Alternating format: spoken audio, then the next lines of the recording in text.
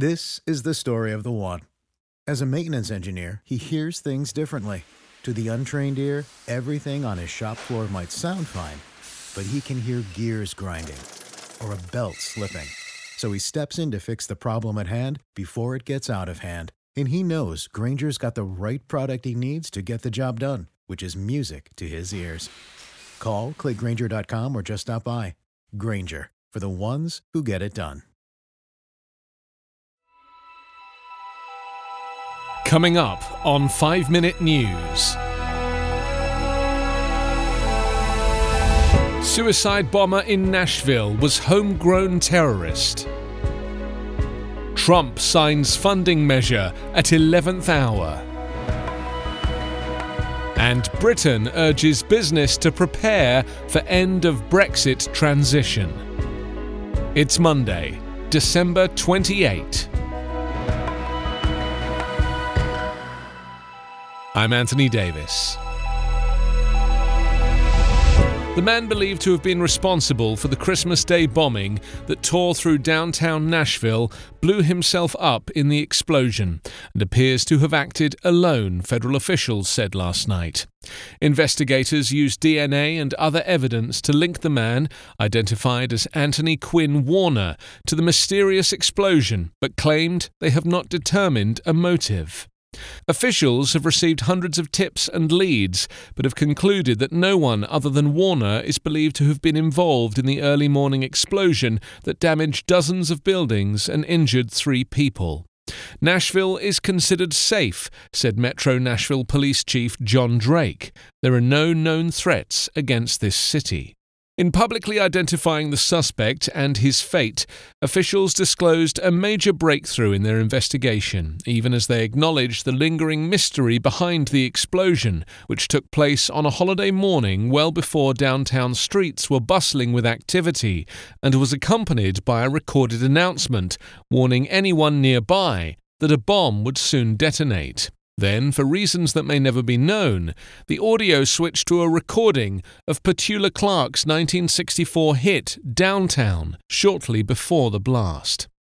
Investigators have not uncovered a singular motive for the act, nor was it revealed why Warner had selected the particular location for the bombing, which damaged an AT&T building and has continued to wreak havoc on cell phone service and police and hospital communications in several southern states as the company worked to restore service. Some speculated online that 63-year-old Warner was a 5G network conspiracy theorist.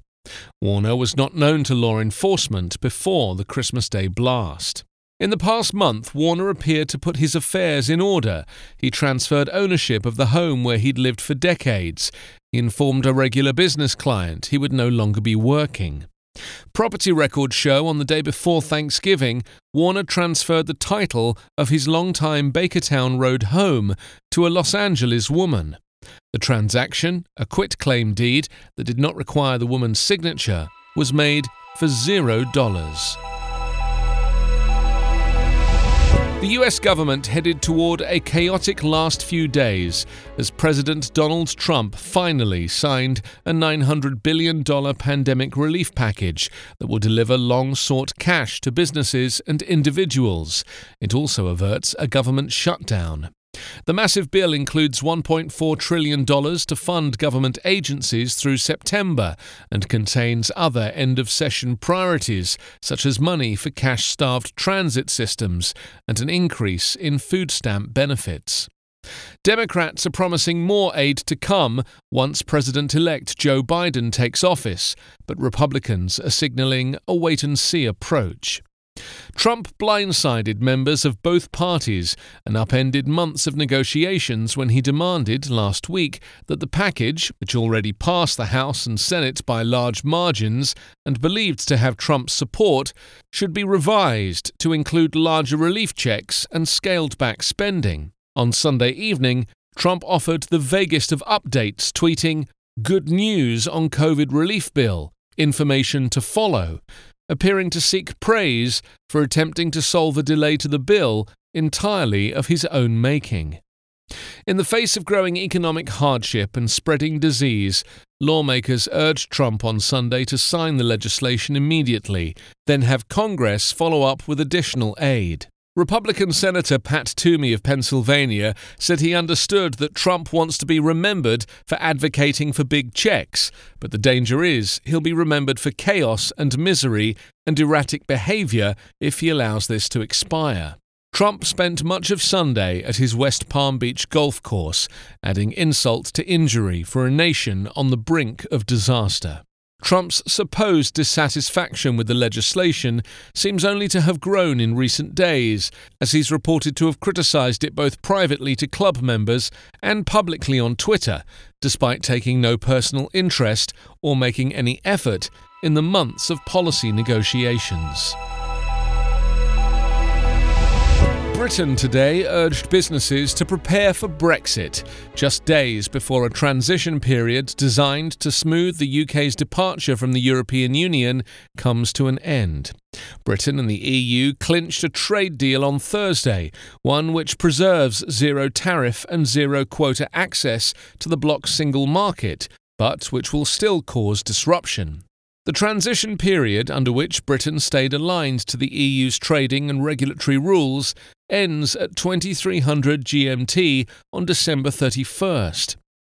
The deal is done, but with big change comes challenge and opportunity, Cabinet Office Minister Michael Gove said in a statement, adding that businesses and citizens need to get ready for these final preparations, as time is very short.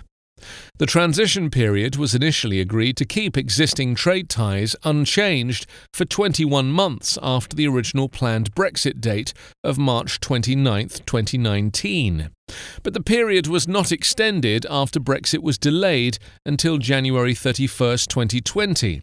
And with over 1,000 pages of trade agreement published in full on Saturday, businesses have less than a week to adjust to the new rules. The UK government said that businesses needed to understand the new rules on importing and exporting goods between the EU and Great Britain, and the different rules that apply to trade with Northern Ireland. While service industries, the bulk of UK exports to the EU, could face potential regulatory or non-tariff barriers, Boris Johnson said there had been access for solicitors, barristers, and a good deal for digital. But on financial services, he said the deal perhaps does not go as far as we would like. The Prime Minister said more plans would emerge now the trade deal was finalised. MPs and peers will gather on the 30th of December to scrutinise and vote on the deal before the January 1st expiry of the current Brexit transition period. You can subscribe to 5 Minute News on YouTube with your preferred podcast app. Ask your smart speaker or enable 5 Minute News as your Amazon Alexa flash briefing skill. Subscribe, rate and review online at 5minute.news. 5 Minute News is an evergreen podcast covering politics, inequality, health and climate, delivering independent, unbiased and essential world news daily. Faith in the news media has been challenged, making it even harder to get stories told. The Friday Reporter podcast was created to help audiences better understand the media by hosting journalists who will answer the questions to which we need answers. Join me every Friday to hear more.